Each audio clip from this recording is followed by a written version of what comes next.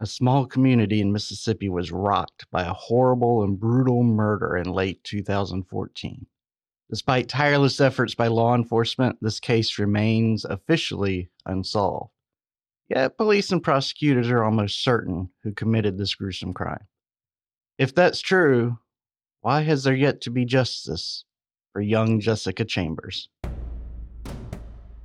Killing, missing, hidden.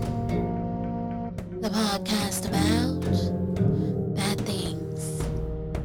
Welcome to another episode of Killing, Missing, Hidden.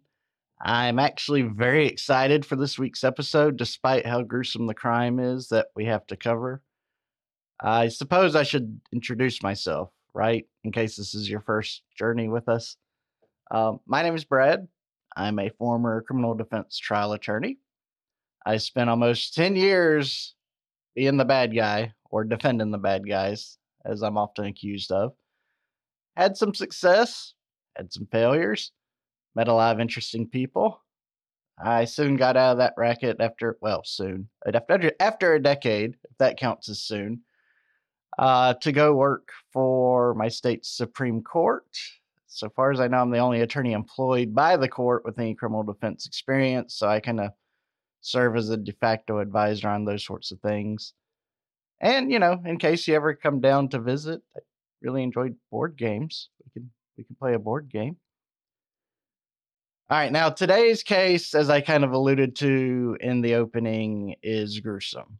Now, those of you that have listened before know I'm not going to turn this podcast into some version of Saw or Hostel.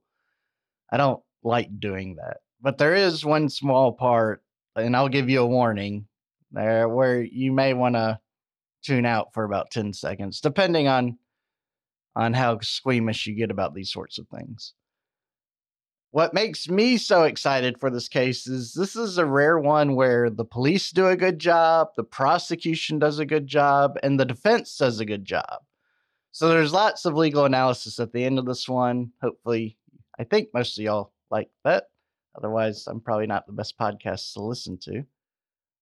Before we begin, a couple of shout outs. First, I got a voice message actually, from listener Lindsay, who pointed out in our episode last week about Maud Davies. One of the big clues was the fact that her watch was stopped. Well, one thing I hadn't considered that Lindsay pointed out to me was back then, watches didn't have batteries. They were wind up. So, of course, her watch is going to stop at some point. That was a point I hadn't considered. And so let that factor into your internal analysis as you may. Other shout out goes to listener Misty for recommending this episode. She gets a gold star for this one, I think. It's, again, kind of horrific, but anyway. If you ever have a case you want us to cover, and I know a bunch of y'all have sent in cases that we haven't gotten to, but we will, feel free to email me or slide in that oh so sexy way you do into our DMs on Instagram, Facebook, or Twitter. Was that gross? Did I just make things awkward? I'm sorry. This is like prime example as to why my wife doesn't really let me out of the house very often. So, okay, this is going to be a longer episode. I already know it. I'll be hoarse. I'll be mispronouncing words by the end, so we may as well jump in and get started, eh? So today our travels take us to Cortland, Mississippi. This is a very small rural town that you would find in the South. Town is probably a generous way to describe it. Essentially, what we've got in Cortland is a Baptist church, Dollar General, a post office, and the M&M gas station. And remember that last one. For you geography nuts out there, like Nicole and Noel, Cortland is about 55 miles south of Memphis, Tennessee, about 25 miles west of the University of Mississippi, aka Oxford, aka the Grove. The population, at least from the 2010 census, and I didn't dig around for more up-to-date numbers because it's going to be close to the same way, but the The population of this little slice of the South is just around 500 folks. The nearest city of any decent size to Cortland is Batesville, and it makes an appearance in this episode as well. It's just north of Cortland. So there's your geography. Now that you've got this mental map in your head, we can go on to the subject of this episode, who is Jessica Lane Chambers, a young, white, blonde, former cheerleader and softball player who was 19 at the time of this incident. Basically, if you think of your traditional kind of southern blonde cheerleader that you were going to hire from a casting agent, you're probably thinking of Jessica if you watch American TV. She was very well liked, both by her classmates, by people throughout the community. She had lots of friends, and she had a bright future ahead of her.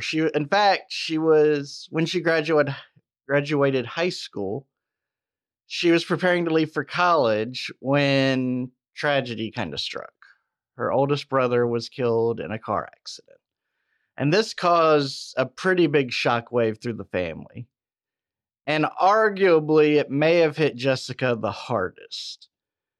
She kind of took a step back from life and wanted to reevaluate everything as she processed this trauma, which is a natural reaction, I believe.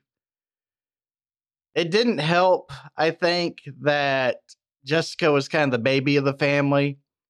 And she kind of came from a big family. I think she had 5 or 6 brothers and sisters.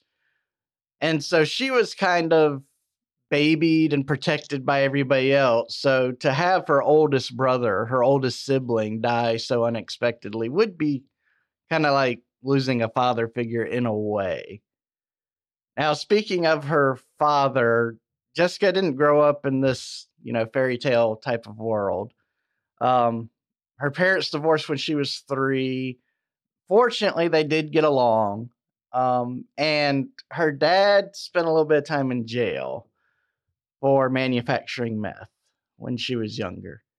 Now, fortunately, he got himself together in jail, and actually what helped him out the most, in kind of a humorous twist, he was known to be a pretty good mechanic. So while he was in jail, he became a trustee. And as a trustee, the sheriff's department, used him for odd jobs and stuff. But of course, they mainly let him into the shop to work on their cars. And he was so good and so efficient at doing this that when his sentence finished and he was about to not be a trustee anymore, they said, we don't really want you to leave. Can we offer you a full-time job here? So I guess if you're having a hard time finding work, maybe cooking meth and getting arrested and showing the sheriff's office what you can do may be a way to go. Now, after the death of her brother, Jessica became a bit of a rebel. She started experimenting with drugs, unfortunately. She was hanging out with the quote-unquote wrong crowd. She started a relationship with this dude named Travis Stanford, who was 28 years old. So almost 10 years older than her. And he was a known ne'er-do-well. He had a criminal record. And in fact, when our story takes place, he's in jail for burglary. Jessica kind of spent her days working at a retail outlet, a retail clothing outlet. And her free time was spent with her best friend, Keisha. Unbeknownst to her parents, she would, the two of them would kind of drive around town and would hit up some folks who may or may not have access to the marijuana, and they would enjoy smoking that. In the weeks leading up to this incident, the two had started hanging out with this fellow by the name of Quentin Tellis.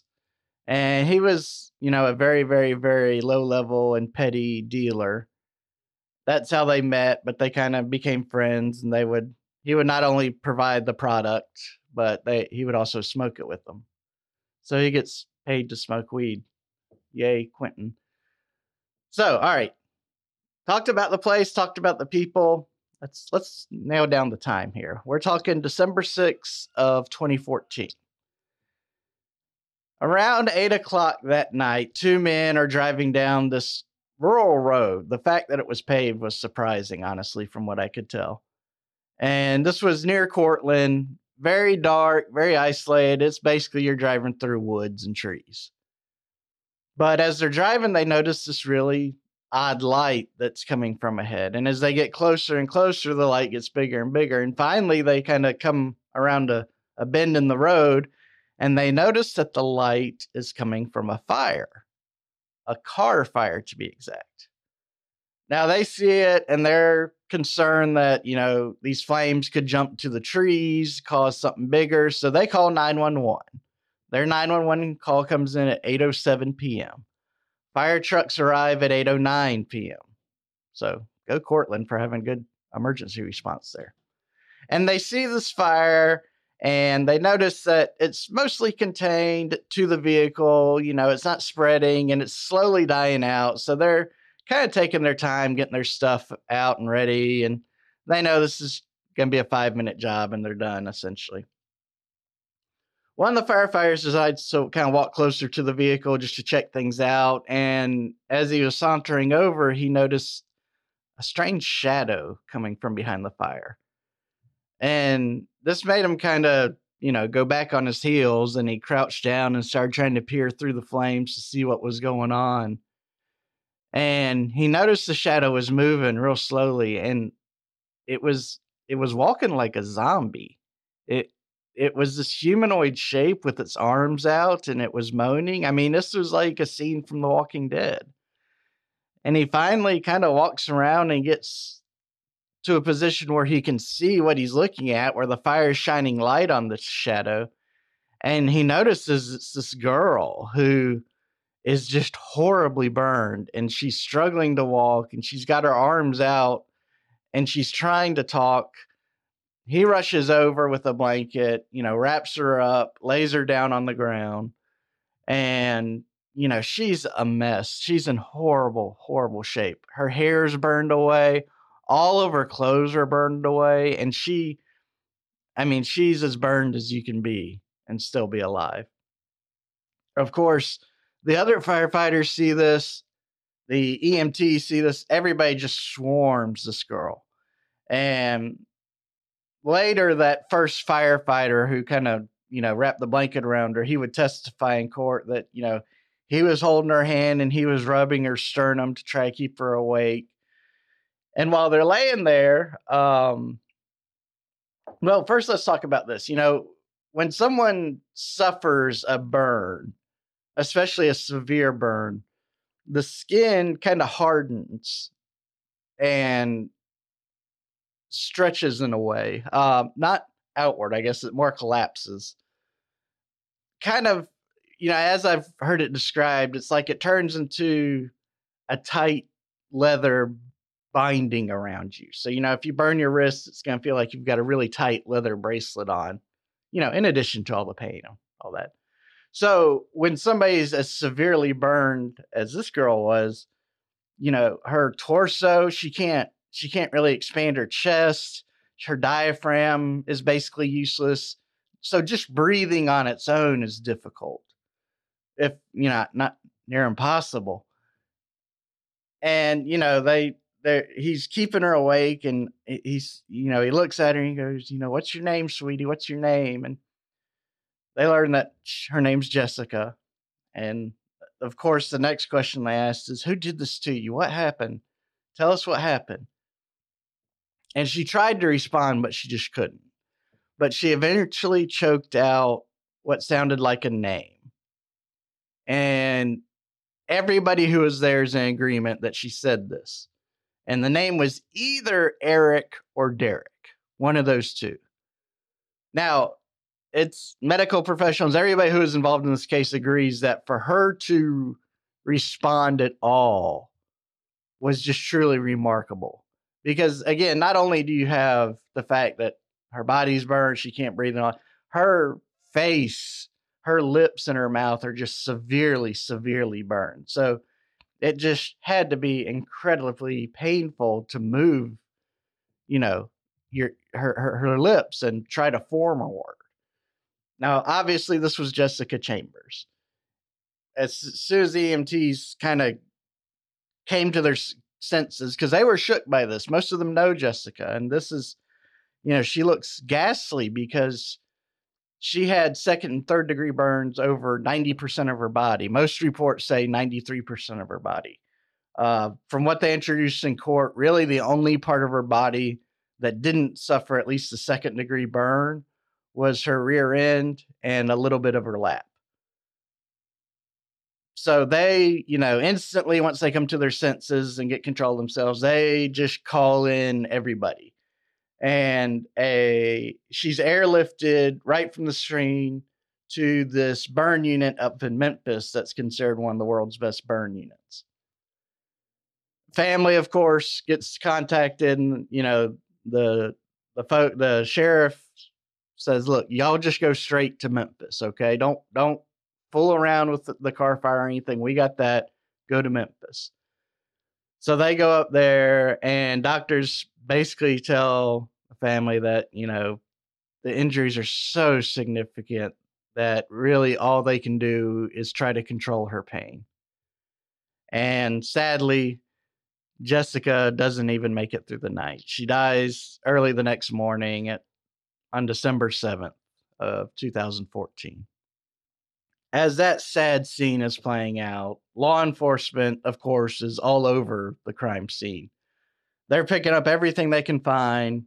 They're scattered out throughout these woods along this abandoned road. And all they can really find was Jessica's cell phone, which was just in horrible condition from the fire and then the resulting water used to put out the fire. And curiously, they found several pieces of her bra that looked to have been ripped apart, that were kind of sprinkled in a confetti-like manner around the vehicle. Not that there was hundreds of pieces. There was 2, 3, 4, or something like that. Local law enforcement saw that obviously this was beyond their capability. Being a small town, they have limited resources. So they called in everyone they could think of to help with this case. They called the Mississippi Bureau of Investigation, the Federal Bureau of Investigation. They sent the cell phone to a data recovery expert with the U.S. Marshals Service. And all those pieces of the bra they collected, they sent to state forensic experts. A few days later, a man just happened to be walking down the same road with his child, pushing her in the stroller, just out for a walk, and he notices something odd in the ditch off the road. So he goes down there to inspect, and it's some car keys attached to a pink lanyard or ribbon or something like that. So, of course, he knows about what's happened to Jessica's car. He's concerned this may be evidence. He goes right back home and calls the police. They come and get the keys, and sure enough, they're Jessica's. These keys were found about a quarter mile down the road from the crime scene. That's about 400 meters. These keys were also sent off to the state forensic lab just to see if anything could be pulled off of them. When the investigation goes into full swing, it's the Mississippi Bureau of Investigation, or the MBI, that kind of takes the lead in this case. First thing they tried to do was establish a timeline of Jessica's last day. And according to Lisa, Jessica's mother, Jessica woke up that morning and went out with some friends. So about 2:00, she came home, took a nap. Around 4:25, Jessica got a phone call, and she told her mom, "Hey, I'm going out for a little bit. I'm going to go up to the M&M store." At about 6:45 p.m., Jessica calls home, talks to her mom, and says, "Hey, I'll be home soon. Do you need anything? I love you," and all that. And that's all her family knew.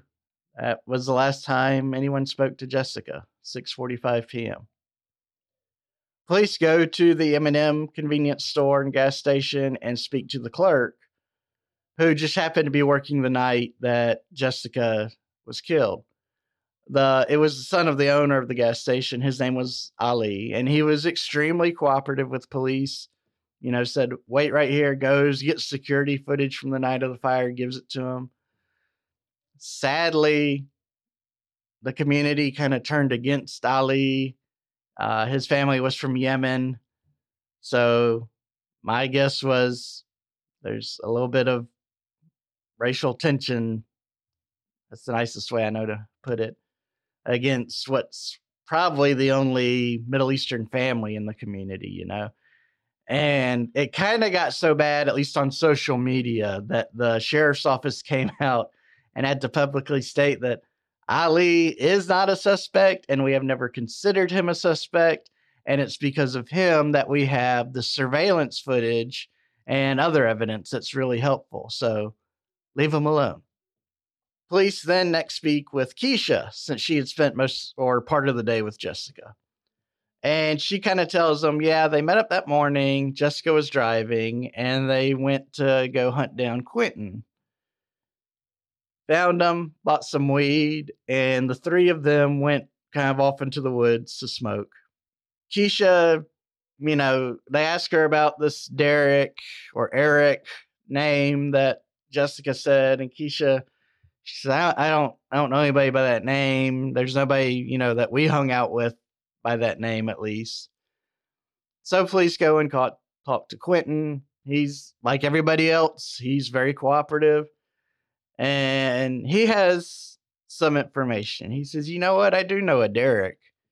And he said, just so happens, this fella, his name's Derek Holmes.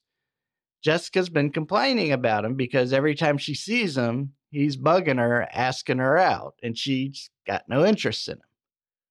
And it was just consistent pestering. And it just so happened that Derek turned out to be a registered sex offender. So police get all excited and head over to visit Derek. Now, Derek claims that, yeah, I've asked Jessica out a few times, but that's all I've done. I certainly ain't set a car afire. So they say, well, you have an alibi. You got someone that can tell us where you were around 8 o'clock on that night. And he said, yeah, I know exactly where I was. I was at home rubbing my mom's feet. Very unique alibi, I will admit, but it's actually a legit one. Derek's mom had a diabetic condition, and she needed her feet rubbed to help with the circulation and whatnot. And on that night, for whatever reason, there just happened to be several family members over at the house. And they say, you know, they were there long before 8, long after 8, and they said Derek was home the entire night. Never got a clear sense of how many folks were there, but I got the impression it was a sizable number. You know, enough that police didn't believe that they were covering for Derek. There was just too many of them. So at this point, law enforcement kind of hits a dead end. So they decide that the best thing to do, again, we're talking about a rural area, not a huge population, right? So they go and they collect the names and phone numbers of everybody within the surrounding area who had a first or middle name of Eric or Derek or anything that sounded familiar to that. Like there was a Jarek they interviewed. Now, there was one commonality among all the suspects that were interviewed by police that law enforcement didn't notice, but the community sure did notice. All the suspects who were ever named in the media in any way, shape, or form were black. And this started to cause a rift in the community. And for such a small community, this was actually a fairly big rift. You know, to be blunt, the white folks didn't see any problems while the black folks thought this was a textbook case of racial profiling. You know, it had to be a black man, according to all these white cops, is kind of where they were coming from. And I will add in that all the reporters who covered this case, or at least all the articles from reporters who covered this case that I could find, were white. And so there's not much discussion on this racial divide, but you can see it's hinted to enough that I think this is a bigger deal than history is going to record. But I don't know that for a fact. That's just my impression. I will say I do think it was a pretty good idea just to go through essentially the phone book and pull out every Eric and Derek and interview them. It just didn't help bear any fruit here. So police are at another dead end. that's when finally they get some forensic information that helps. First to come back was information on Jessica's bra. When the forensic folks looked at it, they discovered that there was an accelerant used in the fire, and that accelerant was gasoline. Now, I didn't mention this earlier, but the burn ward doctors had thought that Jessica had to have been covered in some sort of accelerant to suffer as much damage as she did, because from their estimates, and I don't know how they make these estimates, it's science voodoo to me, but according to their estimates, Jessica was probably in the fire for 3 to 5 minutes. Now, here's that one little gruesome detail I was going to add in, and I'll give you a chance to earmuff if you want to for the next 10 seconds starting now. The doctors had found that the accelerant had also been poured down Jessica's throat and upper nose, so she had horrible internal burns as well. And this was a nightmare, just a nightmare. Meanwhile, the U.S. Marshals pull a rabbit out of their hat and are able to recover a tremendous amount of information from Jessica's phone. And nobody was expecting this because it was in such bad shape. So police are excited. They get it. They send it over to the MBI. They go through it. And surprisingly, nowhere in Jessica's phone is there a mention of anybody named Eric or Derek. There's no contact under that name. There's no email addresses. The name didn't even show up like in a random text. That's how devoid of Eric and Derek's the cell phone was. So police kind of thought that maybe Jessica didn't really know an Eric or Derek. But there was something fishy. Someone had been pestering Jessica for sex regularly from a number that wasn't saved as a contact. So they look up the number, and guess who it is? It's coming from Quentin's phone. And police found it strange that if, Jessica and Keisha and Quentin are hanging out, and if Quentin's her dealer, you think he would be saved as a contact in some fashion. This, of course, police, when they interviewed Quentin, he denied ever making any advances towards Jessica. They were just buddies. She was a client of his, essentially, And so police are concerned because here they've got texts from Quentin saying, hey, let's get busy. And he's saying he never did that. So they go and they talk to Quentin again. Once again, the dude's very polite, very cooperative. And he says, okay, yeah, you got me. I did approach Jessica for sex on multiple occasions. And we did have a sexual relationship. In fact, while they were on his property, Quentin pointed over at an area kind of hidden behind a shed and some trees on his property. And he said that whenever they would have sex, Jessica would pull her car behind the shed there and they'd bump uglies. When he's describing the details, one thing that needs to be noted is, Jessica would have to lean her seat all the way back for them to do the deed. And in inspecting the vehicle after the fire, that's exactly the position the driver's seat was in, all the way back. But Quentin said, I'm sorry, I didn't tell you all about it. I was embarrassed. I know that kind of makes me look fishy. But look, I was in Batesville. I was in Batesville at the time this happened. I was buying a prepaid debit card to mail to my girlfriend who lives in Louisiana because she wanted to come visit me that next weekend. And so according to Quentin's new statement, he would have left Batesville about 20 minutes before the fire was reported, somewhere around 7:40, 7:45. And Batesville was about a 15-minute drive. Well, the scene of the fire to Batesville was about 15 minutes. So that's a very narrow window to get Jessica, get her to this place off of this rural road, kill her, burn her, all that stuff, Quentin, like I said, very easygoing with the police. He allows them to search his property. They poke around, they go in his shed, and they find a 5-gallon can of gasoline. But, Quentin says, yeah, I mean, I've got gasoline. I got a lawnmower. It's gas powered, so I keep it around for that. I've also got a dirt bike. I use it to fill that up. And, frankly, it's just not uncommon in the South for folks to have gasoline in their sheds or garage. Quentin even let police take a look at his phone. He didn't object at all. And they couldn't find anything incriminating, but they did find something a little strange, specifically that Jessica was not listed as a contact in his phone. In fact, they can't find the text messages that were on Jessica's phone on Quentin's phone. And they asked him about this, and they said, now look, we know you texted her. Why are there no texts on her? And he said, well, when I heard she died, I deleted her as a contact. I deleted all of our emails and all of our text messages, mainly because I didn't want to get in trouble with my girlfriend. So police are frustrated. They don't really know where to go. And one of them has the bright idea of, well, let's look at Jessica's boyfriend, Travis. Yeah, he's in jail, but he's affiliated with a gang here in town. He's known to be very jealous. They had a very turbulent relationship.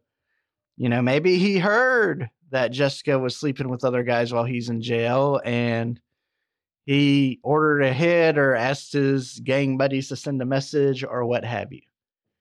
So police go and talk to him, but nothing.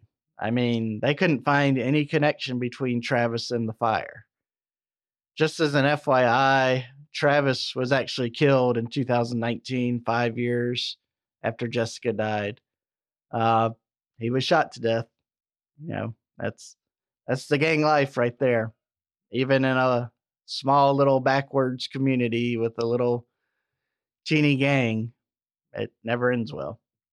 Eventually, as forensic folks are working through Jessica's phone data, they're learning more and more. They also get a search warrant for Quentin's phone records, and they start comparing them.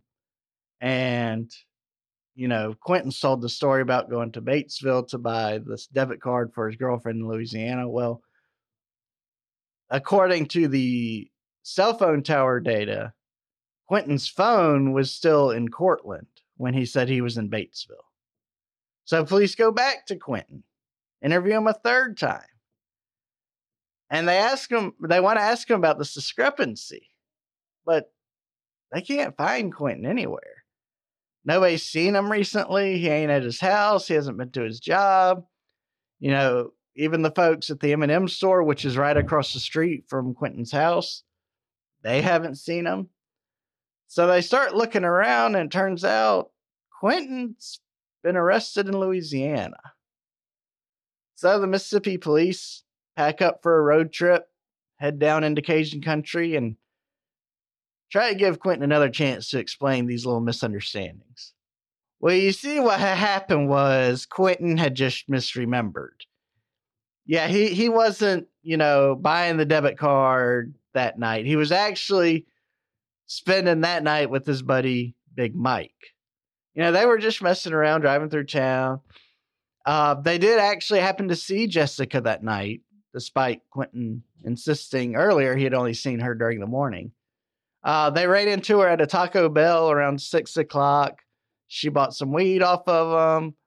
And then Quentin and Big Mike went off. He's, insistent. No, we were not alone together. We never spent any time together.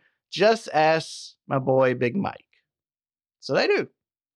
Police find Big Mike, and his reaction is to laugh.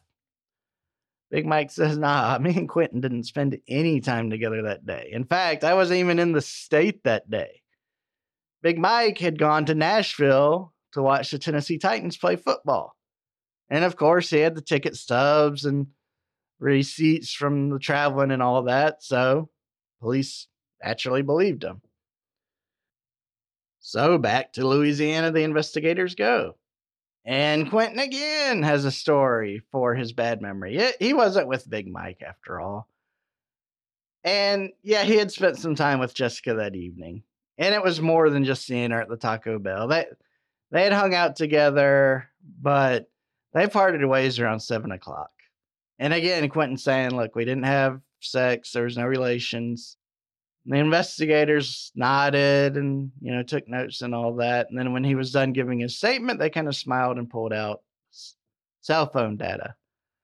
And they had stuck all of his cell phone pings for that night to the towers where it was coming from to show that for some reason, Quentin's cell phone and Jessica's cell phone were pinging off the same towers at the same time until at least 7:30 that night.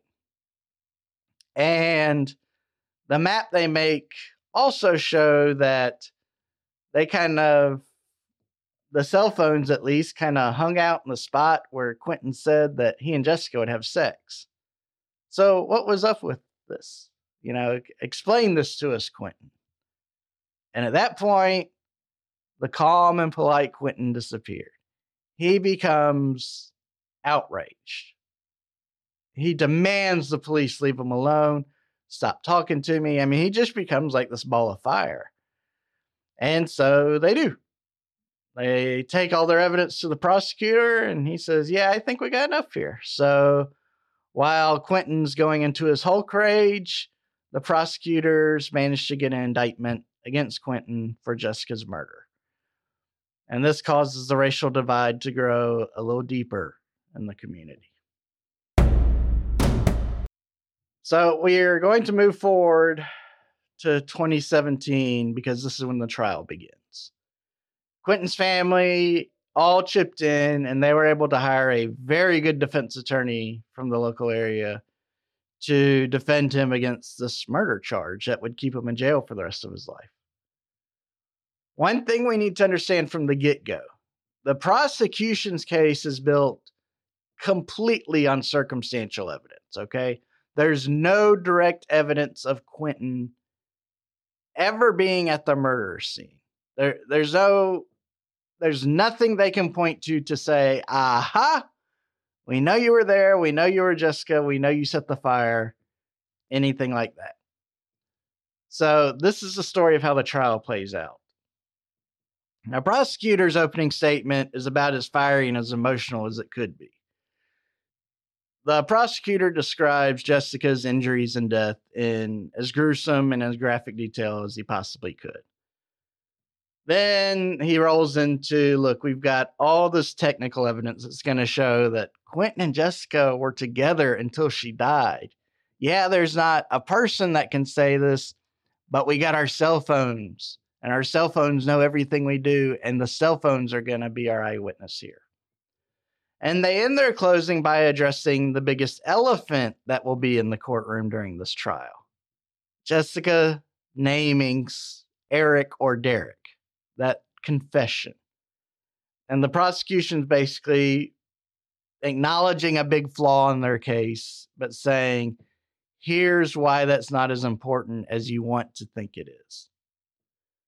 In contrast, the defense stands up, is very calm, very cool, very collected. And the bulk of openings for the defense is, we're going to just point the biggest, brightest spotlight at the Eric Derek statement. That's our defense. So the prosecution starts off, they call Jessica's best friend Keisha as their first witness. She tells a story about Jessica being scared of Quentin. There was an encounter a few days before Jessica's death where after buying drugs from him, Quentin insisted on getting a hug from Jessica. And it was one of those hugs that lasted too long, and it was clear Jessica was very uncomfortable with it. And she knew that Quentin just hounded her for sex. And they were able to introduce text messages between the two, where for 4 straight days before Jessica's death, Quentin's texting her asking for sex. On cross-examination, however, Keisha said, hey, the day we saw Quentin, the day that Jessica died, everything was cool. There was no animosity. There was no noticeable fear.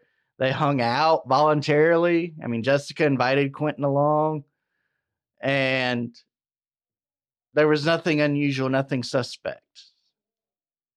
Then the prosecution calls every single one of the firefighters and EMTs that were at the scene to testify, one by one.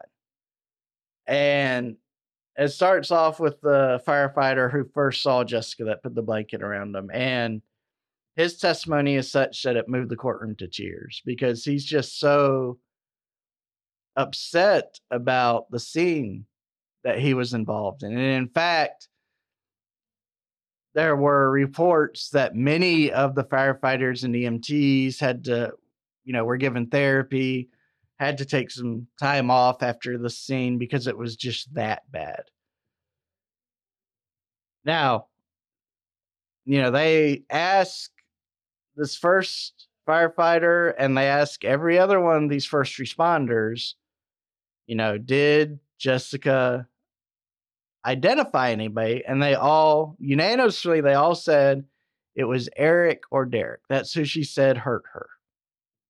There was one paramedic who was tending to Jessica before the helicopter arrived, who kind of asked a follow-up question and said, did Eric or Derek hurt you? And he says Jessica said no. But every official report that was submitted by every one of these people there all acknowledge that Jessica said the name Eric or Derek. And this was the moment where the defense shined the brightest and really laid into Jessica's identification, which we'll get into more so as we wrap up this trial. Prosecution next calls a DNA expert who testifies about Jessica's keys. She says, there's a lot of DNA on here. There's at least 4 separate male profiles I can identify. I've received Quentin's DNA sample. Based on his sample compared to the keys, I cannot exclude him as being one of the 4 DNA profiles on the keys. But she admitted, too, that doesn't mean she could say that Quentin was one of the 4. She just couldn't exclude him. The cell phone data expert from the U.S. Marshal's Office testified next. And this is arguably where the prosecution really shined. This expert, kind of boil it down to the nuts and bolts, was able to create this map that we kind of alluded to earlier, where he just, everywhere that Jessica's phone pinged a tower, he had on a map. Everywhere Quentin's phone pinged a tower, he had on this map. And it showed that their locations match. Further, that surveillance footage they got from the M&M store, again, Quentin lived across the street from there. One of the surveillance cameras points right at Quentin's house, across the M&M parking lot, but it shows Quentin's house in the background. And when you compared the cell phone data to the surveillance footage, this cell phone expert said it's a perfect match. I mean, when the cell phone data shows Jessica pulling into Quentin's house, you can see her pulling into his house on the surveillance video. He draws this map of where they went, and it's essentially Jessica went to M&M's store, then across the street to Quentin's house. Then she pulled around behind that shed. Then they went together down the street to the rural road where her car was eventually found. The surveillance footage also showed that around 7:50 p.m., a car comes into Quentin's house, pulls up to the shed. Somebody gets out, digs around through the shed, grabs something, pulls away.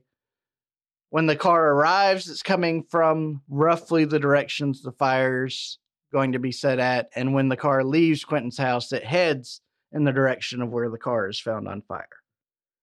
But again, we don't get any car tag number. We can't see the individual. It's a security camera. It's potato footage.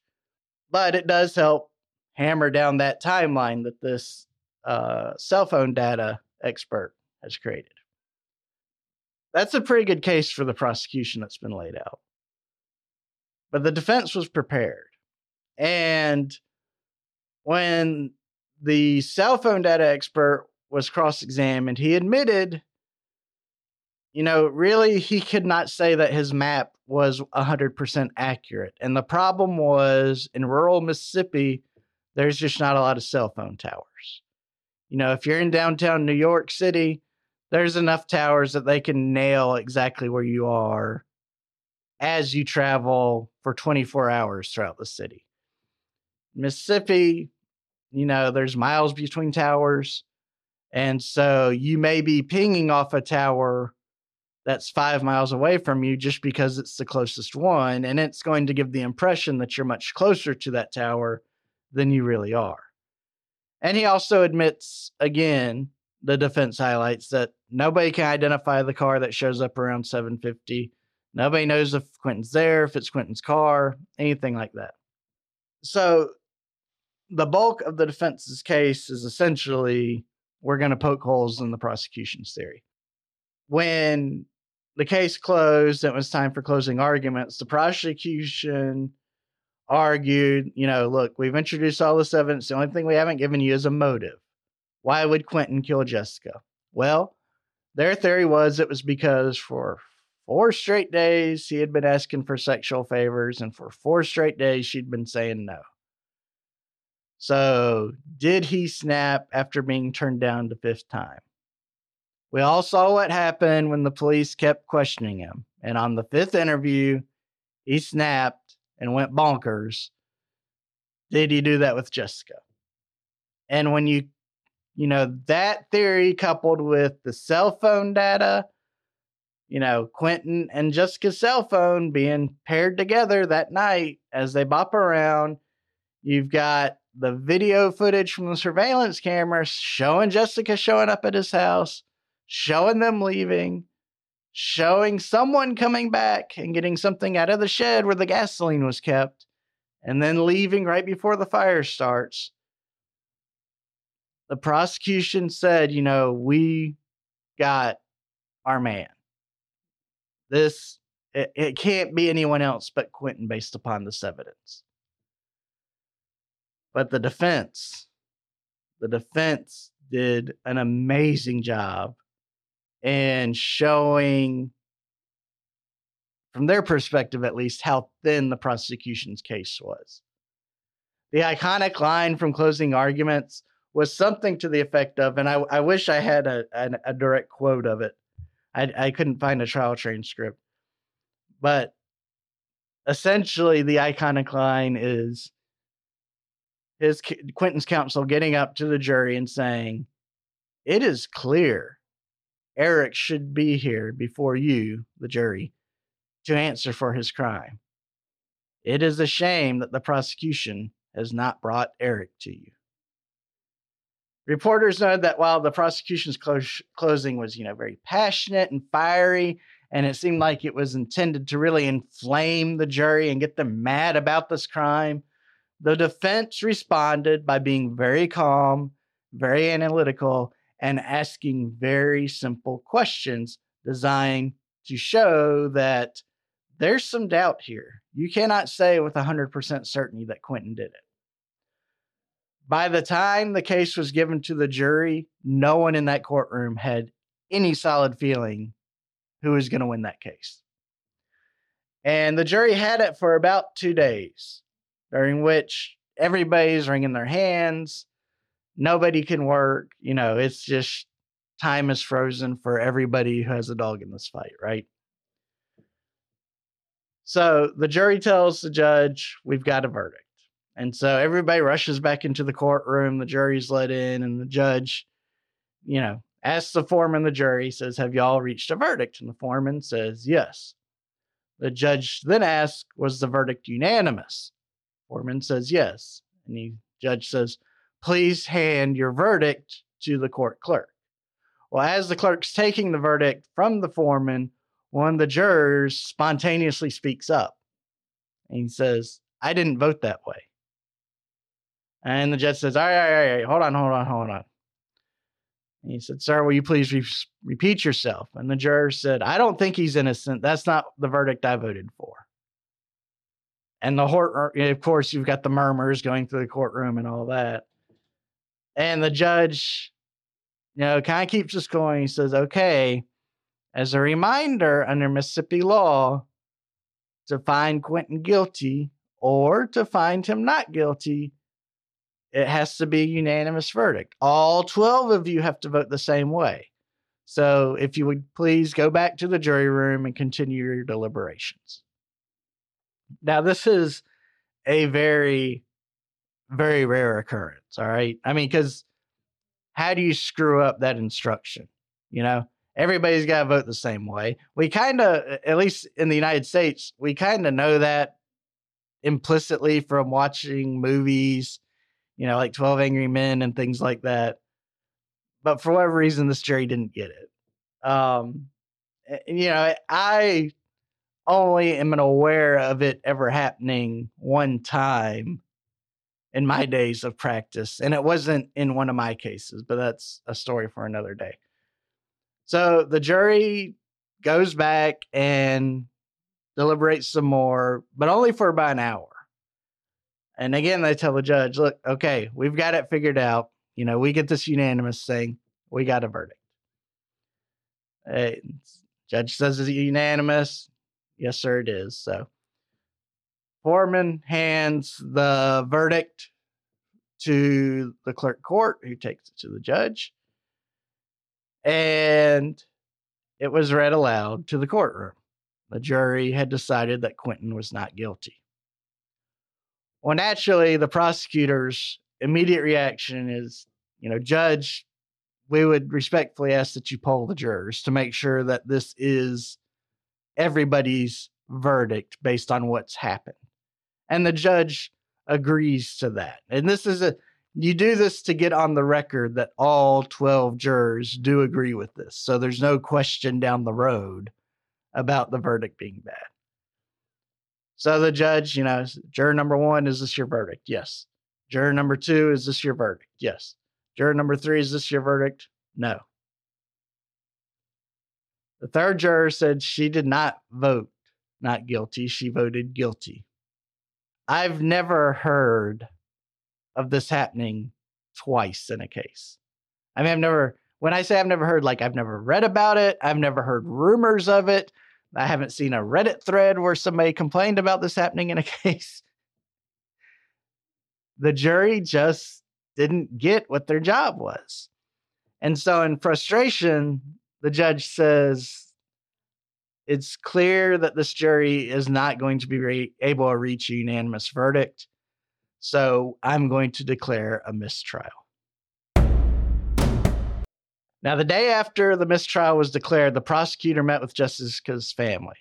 And he said, from the beginning of the meeting, we are trying this case again.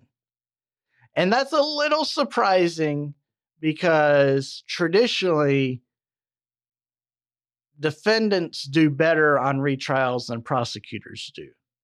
And here it sounds like, we don't know for sure, but it sounds like the prosecutor's best case scenario was it was 10-2 for not guilty. We had 2 people say they did not vote not guilty. So a strange decision, but the prosecution does a good job in presenting their case a second time. They do this by doubling down on the emotional aspect of this case. And essentially, they try the same case, but they bring in one extra witness of note. And that was the doctor who treated Jessica at the burn ward unit in Memphis. And it just so happened that the doctor Jessica was assigned to is this world-renowned expert on burn injuries. And he gives seminars and talks all over the world about various aspects of healing burn injuries and what you can tell from burn injuries and all that stuff. And for him to talk about the injuries Jessica suffered, he required 2 very large blown up pictures of Jessica's body which were so bad and so hard to look at that when the cover was pulled off of them, people in the gallery, people on the jury, even court staff started crying. It was just horrific. But the doctor, this is what he does every day, so he's able to talk about it without any emotion. And he notes, he talks about the pattern of the bruise, how it shows the splatters from the accelerant being poured on her and all that stuff. But he also, takes it another step and he says, now what's unusual is even though we've got these burns, right? The lap isn't burned very badly. And there's bruising on the lap that would be consistent with sexual activity and possibly a sexual assault based on the degree and the amount of bruising. He also, of course, went into the effects of what it is like to be burned like this. And he noted that, look, someone in this condition, Jessica, it would be impossible for her to speak, okay? I mean, she would not have the ability to take in a deep breath. The burn damage from the smoke and the heat and other stuff to her throat destroyed her vocal cords, okay? Now, I mean, he acknowledged that she'd be able to, inhale and exhale in a manner that folks maybe could base some sort of communication off of. But this doctor stated to the jury that he believed it would have been impossible for the first responders to get any information from Jessica beyond maybe a yes or no. And she certainly could not have articulated somebody's name. Again, the first responders testify about the scene, but this time they focus a little bit more on emotionally how it impacted them. And because of that, how it was a little bit more chaotic of a scene than normal. Some said they were almost in a state of panic because they knew Jessica and they see her in this awful condition. And again, this all seems to be by design to mitigate the written statements the first responders had made about hearing the name Eric or Derek from Jessica's lips. Meanwhile, defense sings the same song. All the written reports say Eric did it. Where is Eric? Why is he not in this courtroom? Case went on for 5 days before the jury got it. Obviously a new jury, perhaps one who understood the term unanimous. And after a few days of deliberating, they informed the judge that they had reached a dead end. They were just absolutely gridlocked. And it turned out that the votes were split equally. 6 guilty, 6 for acquittal. And this was a massive gut punch to the prosecution. The DA insisted that Quentin would be brought up for trial a third time because he was going to make sure that Jessica got justice. But something kind of derailed this plan. See, the state of Louisiana asked if maybe they could talk to Quentin and then asked if maybe he could be extradited because they had a murder charge they think Quentin was involved in. He happened to stumble into a bit of trouble involving a dead woman found in an apartment. I'm probably not going to get this name exactly right, but I'll be close, I hope. Ming Chang Xiao, who was from Taiwan and went by the name Mandy in the United States, was found dead in her apartment by her apartment manager in 2015. The place was an absolute disaster. It was obvious there was a massive struggle. Mandy had been stabbed more than 30 times. And so why are Louisiana police wanting to talk to this Mississippi native? Well, first of all, Quentin obviously goes to Louisiana periodically because he's got a girlfriend down there. And the Louisiana investigators did a really good job and found a piece of evidence that, 90% of us, me included, would probably write off as just random trash, essentially. It was a pharmacy receipt. And they found the pharmacy receipt to be important because they knew the pharmacy had a security camera on there, and the date on the receipt was the day it was believed that Mandy had been killed or the day before. She had been in the apartment for a while. It was one of those situations where neighbors were complaining about an odd smell, and that's when Mandy was found by the manager. So they didn't know exactly what day, but this looked close. So they get the security footage from the pharmacy, and sure enough, the camera shows Mandy walking into the pharmacy alone. There's apparently no cameras inside the pharmacy. It's just exterior cameras. So a few minutes later, you see her walking out. She goes to her car, and it's obvious she's talking to someone in the car. All the security footage can show is that it's a black male, but no other details can really be made out. And, well, that's not true. There's one detail that can be made out. Mandy gives her prescription, the pills she got, to this black male. And when they checked the prescription, it was some sort of painkiller that was, commonly sold on the streets illegally. So they're investigating, and all they know is a random black guy was in Mandy's car when she got the prescription filled, the day of or the day before she died. When out of nowhere, they get a phone call. This guy says, "Hey, I know who killed that lady from Taiwan." Well, this piqued law enforcement's interest, shall we say. And they invited this nice young chap down for a little chat. And he said, "Look, I have a buddy. He told me that he killed her. In fact, he said he tortured her to get her ATM pin so he could empty out her accounts." And the buddy's name was Quentin Tellis. Police looked at Mandy's financial records and noticed that, yeah, she had somehow been spending money after she died. So they go to the ATMs that were hit. And, of course, every one of them has a camera. They pull the footage from every one of them. And in every piece of footage they look at, they see Quentin staring them in the face. Interestingly, there's no physical evidence connecting Quentin to the crime scene in Louisiana.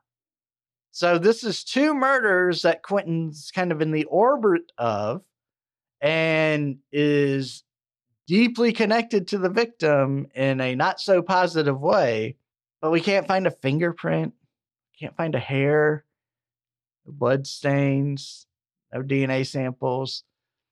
Quentin may not have been a criminal mastermind, but he seemed to have some talent for leaving a crime scene pretty clean. Louisiana quickly went and, based on all this evidence, was able to get an indictment and preparing to prosecute Quentin for his murders. Now, the agreement for Quentin to be extradited to Louisiana was that Mississippi got to prosecute him first. They called dibs, which we all know is legally binding. So after getting the indictment and all that, they send Quentin back to Louisiana sends Quentin back to Mississippi. Unfortunately, before Mississippi started a third trial, you have what happens in so many cases that drag on too long. Witnesses move away. First responders take a job somewhere else. Some folks die. Others just start losing their specific recollections of that night. It's common. We lose our memories with the passage of time. We forget about, how many folks out there can tell us what you did on a typical Friday when you were in 6th grade? We just don't remember. Well, at this point, we're over 5 years from when these people had been to the scene of the fire and all that stuff. And yes, it was a gruesome scene. It's something that would stick with you, but you're still going to start forgetting stuff. And so Mississippi eventually, said, okay, we'll release our dibs and sent Quentin back to Louisiana so they could have a crack at putting Quentin in the slammer. As of this recording, Louisiana has yet to take Quentin to trial. He was scheduled to have trial at the beginning of January of this year, but it got postponed, and I couldn't find a court date that was actually set for when he's surely going to be tried. So that's the case, that's the story, and oh, mama, do we have so much to talk about on the legal side of this case. I love it. I mean, I shouldn't say that when it's such a horrific crime, but let me just again begin by singing the praises of the defense attorney in this case. Prosecution did a really good job. Police did a really good job, but the defense nailed it. A common problem I've noticed from my career with prosecutors is they love to overtry cases. It's like they don't just want to win, they want to demolish the defendant, which creates opportunities for overstating the evidence, misstating the evidence, or just making mistakes in general. And when you make mistakes, that's when a good defense attorney can pounce. Or it leads to, procedural violations or even constitutional violations, which prosecution wins the case, it goes up on appeal, it gets reversed, and you have to start all over. The prosecution here clearly recognized the problem they had, and Jessica allegedly stating to first responders that her killer was Derek or Eric. It was very smart of the prosecutors to acknowledge this problem early on and to do their best to diffuse it. But in my opinion, again, kind of Monday morning quarterbacking this, they really screwed up by calling too many first responder witnesses. They did not need 6 or 8 people to testify about what was seen the night of the fire. That created a huge opening for the defense. I mean, Quentin's counsel made sure the jury knew that the prosecution was calling all of these witnesses to drive home the point that Jessica identified the killer. Now, I don't think that's really why the prosecution called these witnesses. I think they wanted to drive up the emotions. They wanted to make everybody angry and vengeful, out for blood, an eye for an eye here. But even if that's how it started off, that's not how it was left in the minds of the jury, in my opinion, once defense counsel got done with each witness. The jury was hearing over and over and over and over that Jessica had named her killer. That was Eric or Derek. The prosecution had hoped the hearing all these gruesome details would kind of shock the jury. But, think about it in real life. If you watch a scary movie over and over and over, no matter how gory it is, the longer it goes on and the more bad things you see, the more kind of numb you become to it. You're able to adapt to this, what you're seeing, to the story you're being told. And so hearing it from the first witness was probably horrific for the jury members. Hearing it from the 5th witness was probably it didn't have that same impact. But through this all, the defense attorney is saying, who did this? Who did she say did this? Eric or Derek? And so you have this massive contrast from the jury's point of view, in my opinion. You've got the fiery, almost like the Southern Baptist preacher on the prosecution talking about what a horrible situation this was. And he's right. I'm not, of course, quarreling with that. This is a horrific case. And then on the other side, you've got the defense attorney who's saying, we just want to know what's going on here. And who is Eric? Who is Derek? And pounding that into the jury's head over and over and over. It also, my experience is, you see juries make up their mind pretty early on in a case. So those first few witnesses are pretty crucial. And if the prosecution is starting off on this emotional roller coaster ride, right? And you've got the defense just constantly saying, God, this is horrible. But where's Quentin fit in when somebody named Eric was the one who did it? That could easily lock in a decision to the jury's mind and start to discount all the other evidence that they're introduced with later on. Then we have all the technical evidence. Relying on anything complicated to prove a case before a jury is really tricky. And here you've got the cell phone data expert going on and on about this map he built and how everybody traveled and all that. But before he can testify to any of that, he's got to lay foundations for his evidence, okay? Essentially, like, why are these individual pieces of data so important? Why can they be trusted? Have they been used in other courts? Do other scientists and other tech experts find it to be reliable? Why are you the right person to be telling us about this? What's your credentials?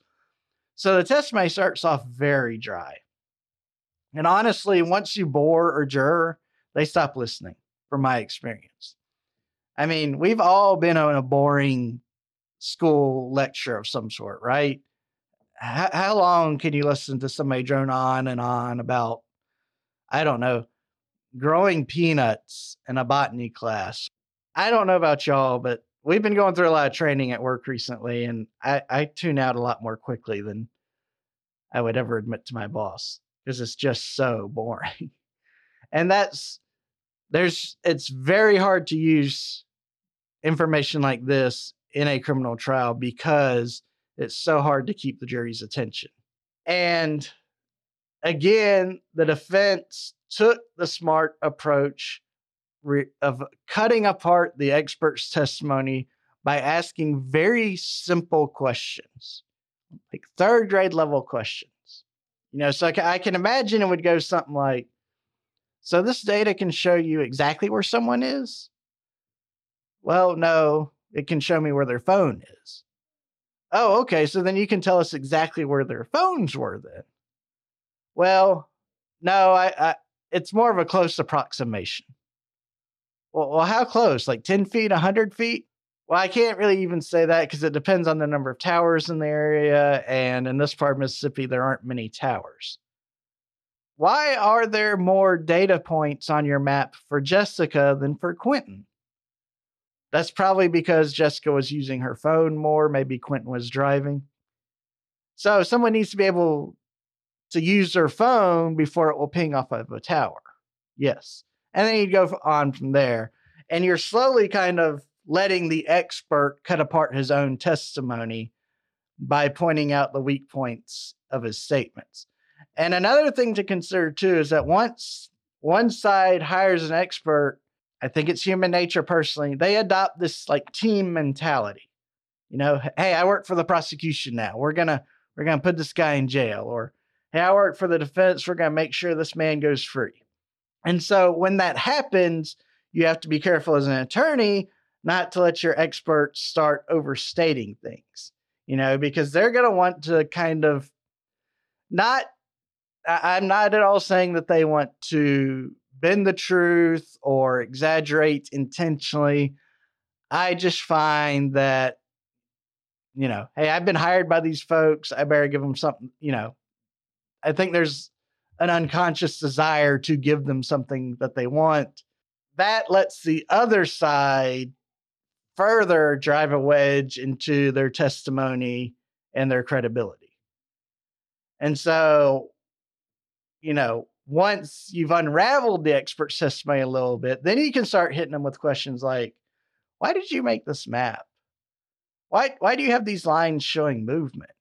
You made this map and you made these lines showing movement, knowing the limitations you just described to the jury, right? So you can't really say that this map is accurate. This is just kind of your best guess from what little data you have, right? So why when the prosecution was asking you questions, why did you tell the jury that this is how it actually was? Aren't scientists usually a little hesitant to say something 100% occurred unless there's evidence showing that it 100% occurred that way? And that's how an expert loses credibility with a jury. And that's assuming the jury was paying attention to the expert's whole testimony. And what I'm describing here, this is not unique to criminal cases. It's not unique just to prosecutors. I mean, anytime you have an expert that's going to testify, it's tough getting them ready. It's tough making them good witnesses, because you certainly don't want to influence their testimony as an attorney, but you do have to coach them into how to testify. You stay away from certainties. It's something doesn't always happen this way. It's typically happens this way. Because otherwise, lawyers, even bad lawyers, are good enough to jump on those sorts of words and say, oh, so it's not possible for it to happen any other way. There's also when you deal with experts, I think the right way to describe it is there is a natural tendency for someone who is hired as an expert to act as an expert. And that can come across, depending on that person's personality, that can come across as rather off-putting and arrogant. And I have seen jurors almost jump up and down when you have an expert witness like that gets caught tripping over his own words. Again, this is just my observations, my experiences from being in trials and watching trials. We kind of love to prove an expert wrong. I don't know why. I guess again, humble experts do awesome jobs. Not so humble experts, you kind of start feeling this vibe from the jury that this guy thinks he's so smart. He may be trying to pull a fast one on us because he thinks we're all stupid. I don't know if I can trust him. And boy, as soon as you can give them something to hold on to, that they will absolutely be brutal when it comes to discounting an expert's testimony. And that closing argument, man, I wish I had a copy of the trial transcript so bad.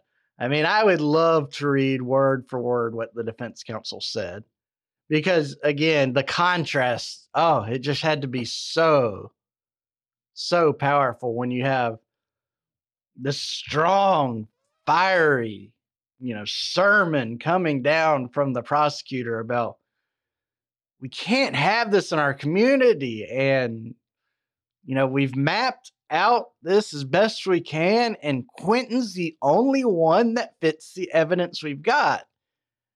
You got to put him in jail. It's the right thing to do. And then on the other side, you've got this calm defense attorney who essentially, for her closing argument, says, I agree with my colleague. I agree. This was an inhuman crime. It was brutal. It was monstrous. Someone needs to pay. Somebody needs to go to jail. But that someone is Eric. Why isn't Eric sitting here today? If the prosecution wants justice for Jessica so badly, and we certainly want justice for Jessica and her family too, but why do we have Quentin here? Why don't we have Eric? Eric's the man that Jessica said did this. Why did they bring Quentin before you? And so on. And you can also speculate, what was argued about regarding the cell phone data and all of that. And I think that's why we get the impression that 10 or 11 of the jurors were inclined to vote not guilty in the first trial. A lot less was reported about the second trial, unfortunately. So I don't know exactly what happened in that. But I was surprised to see the vote go from roughly 10-2 for acquittal to being totally tied 6-6. Again, like I said, a retrial usually favors the defendants. Civil trials, divorce trials, child support trials, evictions, car accidents, business dissolutions, employment issues, everything like that, where the issue is either I want some money or I need you to do something. My mentor, they called those, prize fights. You knew all the evidence that was coming in. Everybody has already testified via deposition. We've done all this discovery. You're just kind of putting on a show for the jury as best you can with the materials you've been given. Criminal trials, at least in Alabama, they're a barroom brawl. The defense has no obligation to turn over any evidence to the state. The state's got to turn over all their evidence to the defense. And even then, there's gamesmanship. Prosecutors will turn over the evidence, but maybe not give you a complete picture of it. And I'm not saying any of this is unethical. You don't know exactly what a witness is going to say when they get up on the stand. So they tend to give you just broad overviews of what they're going, what somebody has to say. And then they let you go interview them if you want more information. So the prosecutor in the first trial is usually stuck bouncing around a little bit, not knowing what's coming, can't be quite as set. But then again, they have the advantage of they've got all the resources of the state. They can bring in as many experts as they need to. When you're a defense counsel, you can bring as many experts as your client can afford to pay. And, experts cost thousands upon thousands of dollars. And most folks can barely afford an attorney, much less all of that. I always enjoyed doing criminal work because of that. It just felt a lot more like you were in the slugfest with the prosecution. They're throwing everything they can at you. You're throwing everything you can back at them.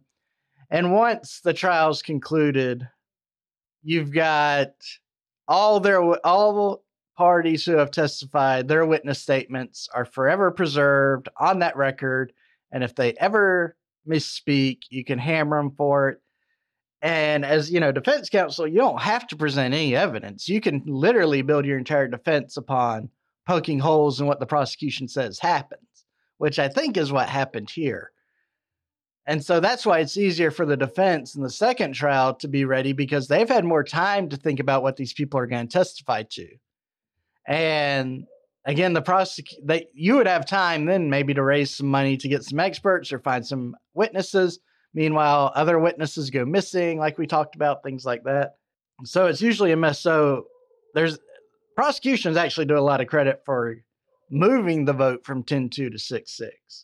I think it was that burn specialist testimony. I think that was probably so graphic and so gruesome that what I could tell, I'm under the impression that he was one of the first witnesses.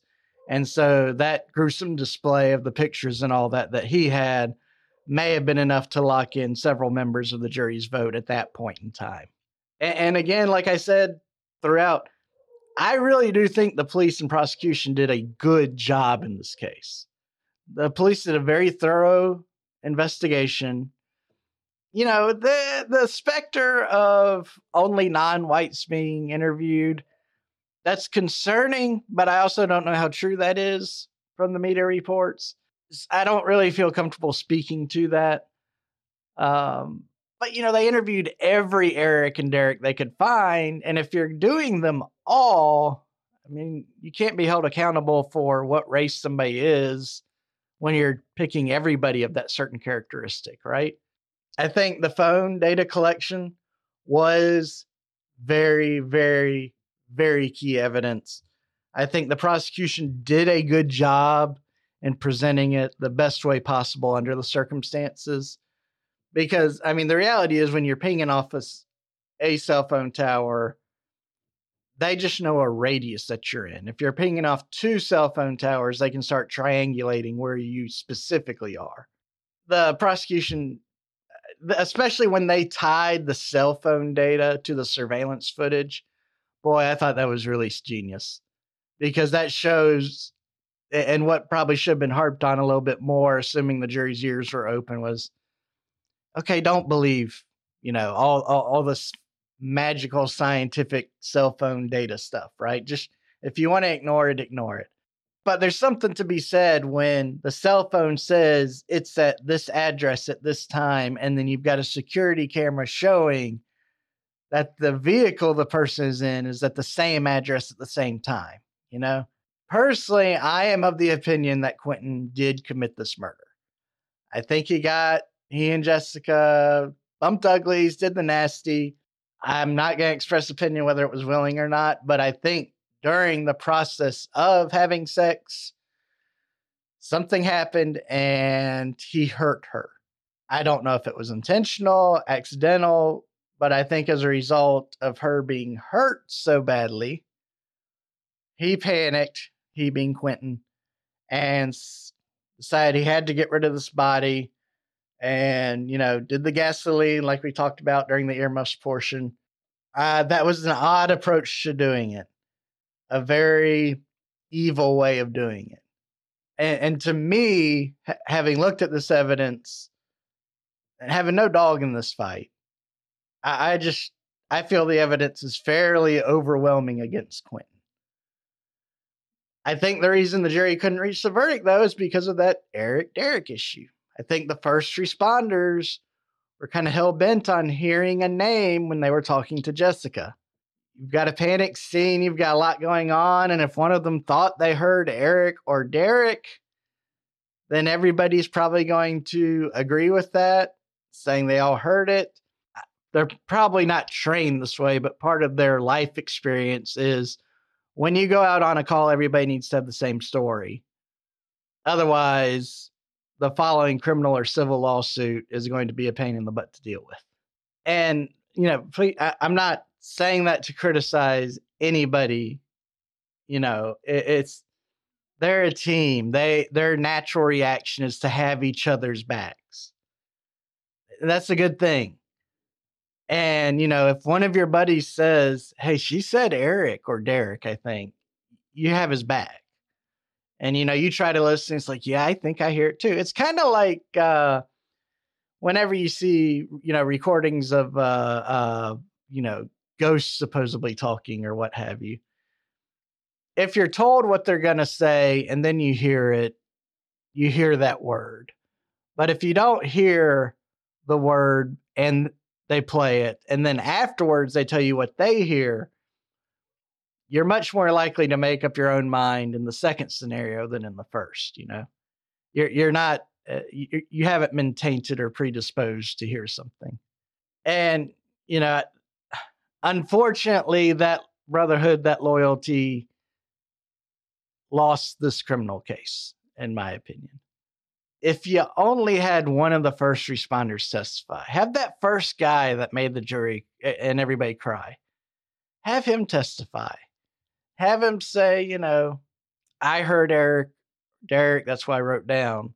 But don't have him married to that. And then certainly don't have 6 or 8 more get up there and say the exact same thing and pound into the jury's head that it's got to be Eric or Derrick. I mean, to me, that's just where it lost. Now we have Quentin facing another murder charge in another jurisdiction. I think Mississippi made the correct choice in allowing Louisiana to ultimately move forward with their case first. It's fresher. You've got a witness claiming Quentin was bragging about murdering Mandy. You've got her ATM card being used by Quentin. And, this witness is saying that, well, Quentin told me he tortured the pin out of her. When that statement's made, nothing's been released to the media about her ATM card being missing or somebody going around to the ATMs and withdrawing money. And so that makes that witness's testimony a bit more credible because he's able to speak to something that he shouldn't know about, right? Unless he truly had accurate knowledge of what happened. So if Louisiana is able to move forward and get a conviction, I bet we see Mississippi try Quentin again because they're going to want to get a final verdict for Jessica's family. And depending on how that case goes, they may be able to use Quentin's conviction in Louisiana against him, which would probably help seal the deal when it's all said and done in Mississippi. I tell you what, if I taught a class on criminal trial advocacy, I would love to use this case as an example. There's so much of what a good advocate should do in here. There's also stuff that shouldn't be done, as we talked about. And there's, some in here about how you can pivot evidence to your favor when it's introduced against you.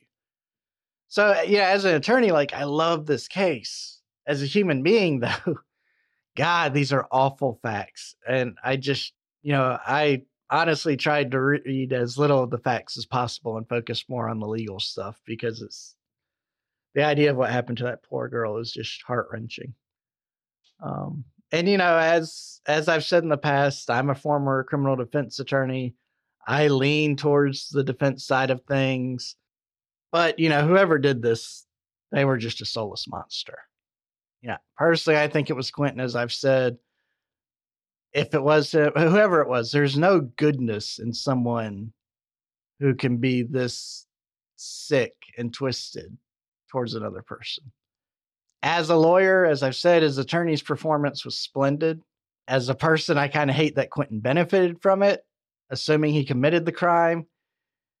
Of course, he's still considered innocent under the law, and he's entitled to that presumption and should be treated as innocent. But if you're asking me, my opinion, I think the dude's guilty, and I think the evidence is pretty daggum compelling. So this has been a bit of an episode, huh? And I think most of y'all enjoy these long episodes based on the feedback I get. I'm pretty malleable, so always feel free to share what you like and what you don't like about the show. I'll try to adjust as best I can. If you do love it, and you know in your heart that you have to help us grow and take over the world, please do 3 things for us. First, subscribe so you never miss an episode. Second, leave us an awesome 5-star review. Lastly, share us with all your friends and family. It's the only way an independent podcast like us can grow. We're not beholden to some corporate overlord who can throw us $30,000 to advertise, pay Apple Podcasts to put us on their charts, pay reporters to write reviews about us. Whatever good news and good press we get is because of y'all. So thank y'all for supporting us. If you want more of KMH, make sure to follow us on all those social media things. You're going to find us either under KMH Podcast or KMH.podcast on stupid Instagram. We post updates and some random wackiness. We also have a private Facebook group. We'd love to have you join. You just have to answer 3 basic questions about the podcast to get in. The only reason we have those questions is to keep out spammers and other good-for-nothings. All right, well, we need to do our palate cleanser to make this an official episode, according to KMH rules. Sadly, I've decided to veto Mr. Eli's joke for this week. He likes to try to keep on theme with the episode, so he picked a fire-based joke, and that just doesn't feel appropriate, So I've pulled in a backup joke as our palate cleanser. So here we go. Do you know what my favorite word is? Drool. It just rolls off the tongue, See, I can bring funnies too, or at least groans.